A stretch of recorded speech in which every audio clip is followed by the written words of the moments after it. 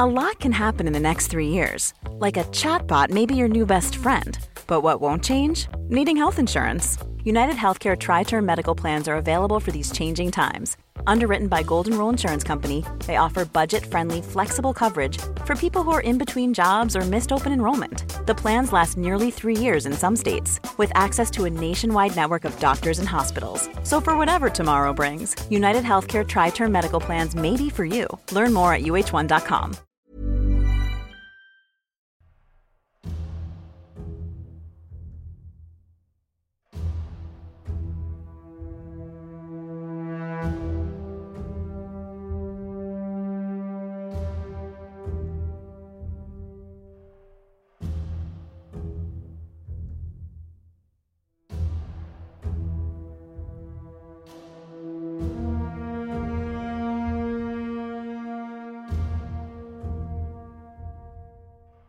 Hi there, this is A History of Europe, Key Battles podcast.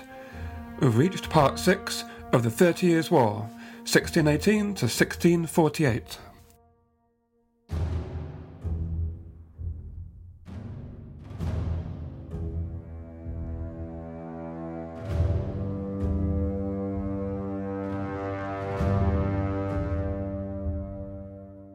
In the previous 5 episodes, I've recounted the 30 Years' War up to and including the military campaign of King Gustavus Adolphus of Sweden, whose decision to invade the Holy Roman Empire shook up the balance of power on the continent. Before the Swedish intervention, Emperor Ferdinand II had looked well on his way to asserting the dominance of the Catholic faith over the Protestants throughout his empire, having achieved the same in Austria and Bohemia. A string of victories by Gustavus turned the tables, pushing back imperial authority and encouraging the various Protestant princes in Germany to work together to protect their faith and their rights and privileges. The one country I have not yet spoken about much, but was to become another key player in the war, was the Kingdom of France. It's worth backtracking a little to catch up with French affairs of state. A period of civil war known as the French Wars of Religion was ended by the accession and conversion to Catholicism of King Henry IV of France, who reigned from 1598 to 1610. Although Henry had succeeded in providing a period of internal order, this was a result of day-to-day improvisation. Everything depended on the strength of the ruler's personality. Henry survived many assassination attempts, but his luck ran out on the 14th of May, 1610, when he was stabbed to death in his coach on the streets of Paris. Since his eldest son, Louis XIII, was only 9 years old, Henry's widow, Marie de Medici, became regent. Marie lost the confidence of the court by entrusting power to an unpopular Italian politician, Concini. When Louis XIII came of age in 1617, he had both Concini and his wife murdered and sent his mother into temporary exile. Earlier the same year, Marie had appointed as foreign secretary a bishop by the name of Armand Jean Duplessis, who is usually referred to by historians as Cardinal Richelieu. As the third son of a noble family, Richelieu had intended to serve in the army. But when his elder brother suddenly left the secular clergy to become a monk, his family needed to maintain their position and hastily had Richelieu ordained and installed as bishop. In the year 1617, France's international standing was at a low ebb. Richelieu needed to reassure France's former Protestant allies, England, the Dutch and the German princes, that Marie de Medici's flirtation with the Habsburgs did not mean that they were being deserted. After Marie's downfall, Richelieu managed to maintain his position in the French court in spite of his close relations with the Regency. In fact, he soon rose in both the Catholic Church and the French government, becoming a cardinal in 1622 and King Louis XIII's chief minister 2 years later in 1624. As chief minister, Richelieu had wide-ranging responsibilities. He gave instructions to ambassadors, military commanders and provincial governors. From 1630, he tended to deal mainly with foreign affairs, leaving domestic policy to others. Over the years, he accrued great personal power, helped by his appointments of several members of his family to positions of influence. But as an astute individual, he never allowed power to go to his head and formed a close bond of friendship with the king. The physical appearance of Richelieu is well known, thanks largely to the portraits painted by Philippe de Champagne. He was tall and slim, and had a long face with a neatly trimmed beard. Character-wise, in a biography of Richelieu, R.J. Knecht describes how two very different portrayals of the cardinal exist today. Quote, "One is of a bloodthirsty tyrant who caused his enemy to be imprisoned or executed, and who imposed his tyranny on a weak and unwilling monarch. The other is a statesman of genius who restored France's greatness after her civil wars. It is claimed they invented or revived the idea of France's natural borders, laid the foundations of absolute monarchy, and promoted the centralisation of the kingdom." Unquote. As part of the project of centralisation, the powers of provincial governors throughout France were reduced to the appointment of royal commissaires, the forerunners of the later intendants. Through this new centralised structure of governance, Richelieu was able to virtually double the tax income in a decade after 1635. The extra revenue was crucial in enabling the monarchy to raise a permanent army and engage in military campaigns on previously unprecedented scales, and also to reduce its dependence on the military support of the great nobles and urban militias.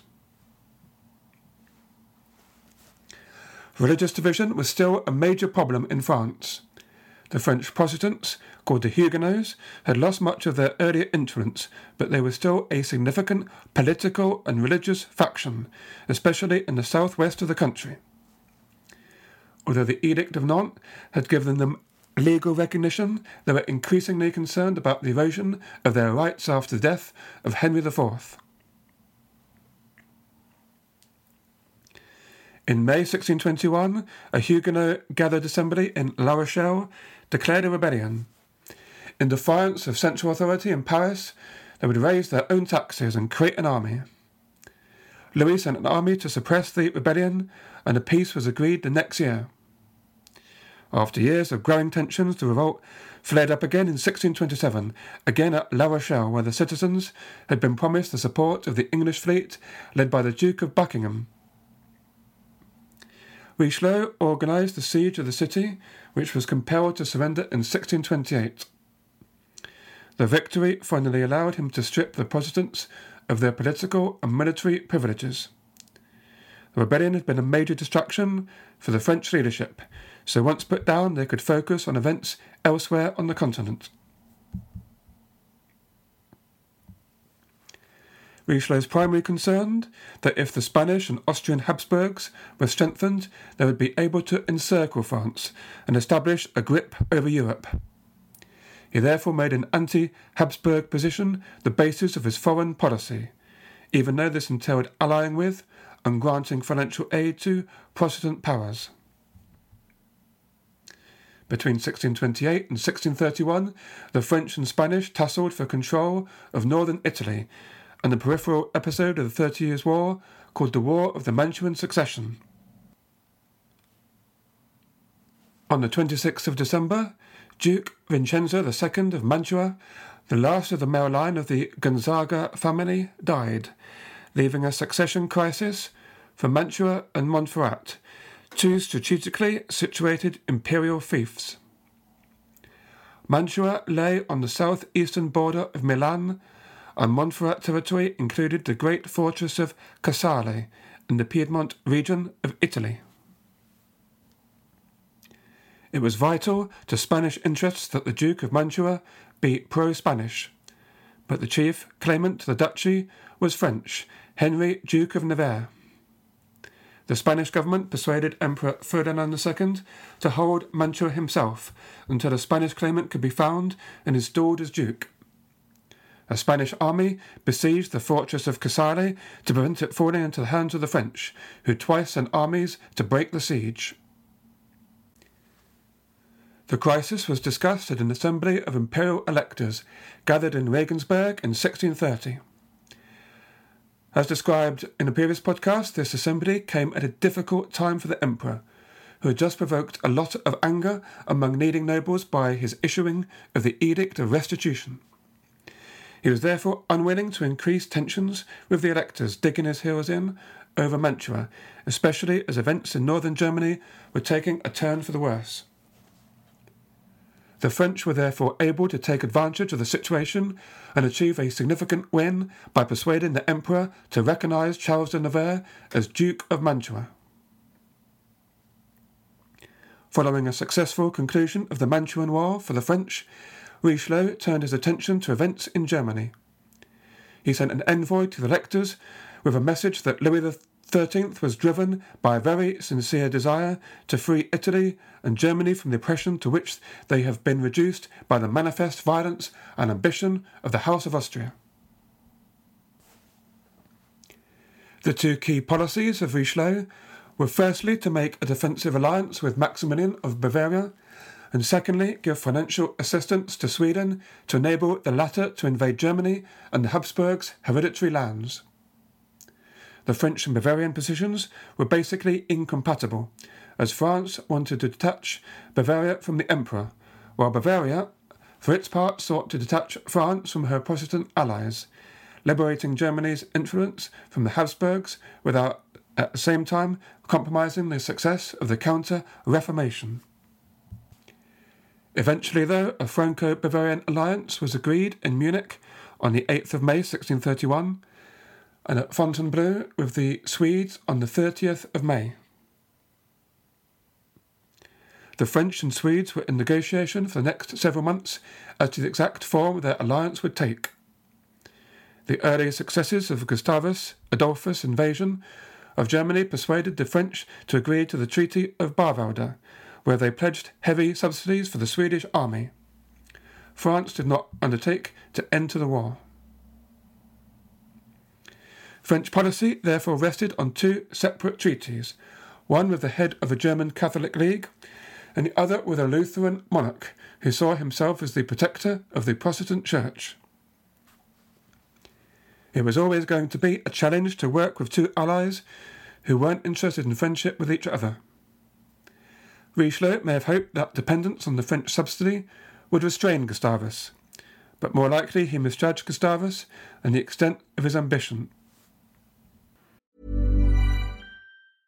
Life is full of awesome what-ifs, and some not so much, like unexpected medical costs. That's why United Healthcare provides Health Protector Guard fixed indemnity insurance plans to supplement your primary plan and help manage out-of-pocket costs. Learn more at uh1.com. Everyone knows therapy is great for solving problems, but getting therapy has its own problems too, like finding the right therapist, fitting into their schedule, and of course, the cost. Well, BetterHelp can solve those problems. It's totally online and built around your schedule. It's surprisingly affordable too. Connect with a credentialed therapist by phone, video, or online chat, all from the comfort of your home. Visit BetterHelp.com to learn more and save 10% on your first month. That's BetterHelp, H-E-L-P.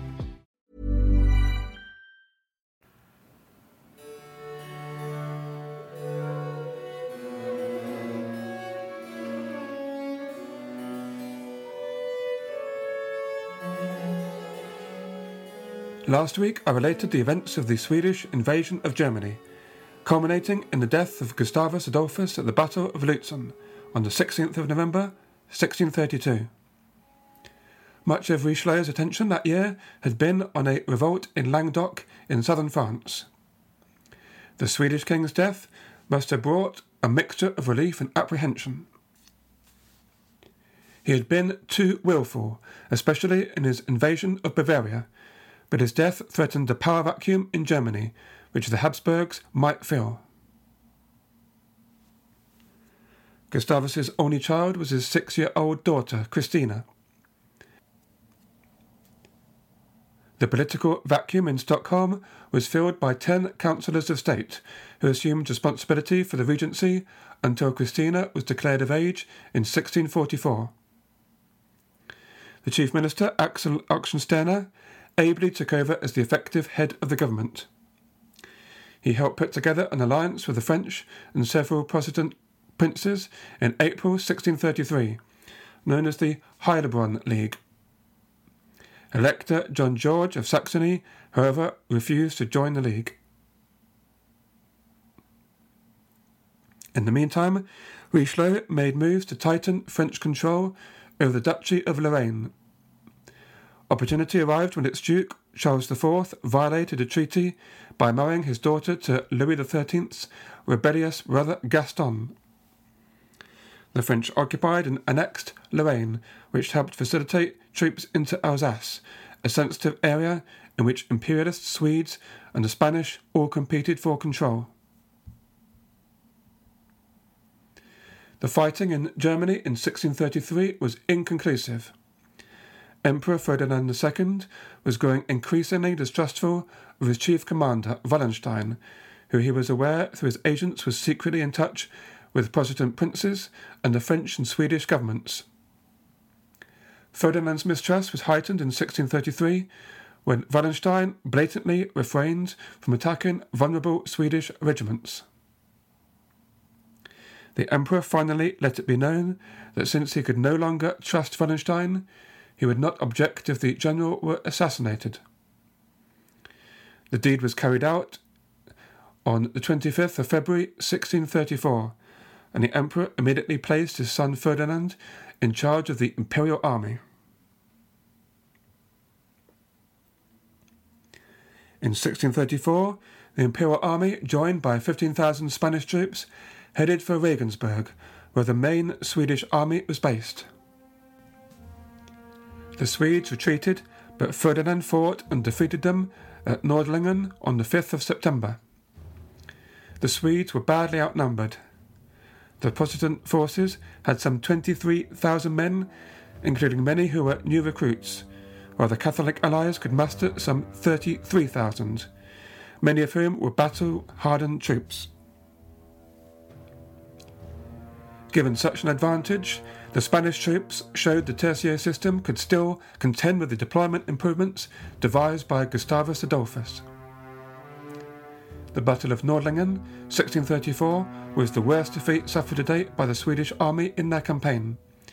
With their forces substantially reduced and many German principalities refusing aid, the Swedes withdrew to northern Germany. Consequently, the Protestant German princes made a separate peace with the Emperor in the Treaty of Prague on the 30th of May, 1635. Sweden, abandoned by several, if not all, of its German allies, were not invited to the Peace of Prague and remained at war with the Emperor. The Habsburg triumph at Nordlingen and the Treaty of Prague could have been decisive in ending the war, enhancing Habsburg dominance in Europe. Spanish forces were no longer engaged in Germany and now posed a direct threat to France all along its frontier. Richelieu therefore intervened directly against the Habsburgs by declaring war against Spain on May 21st, 1635.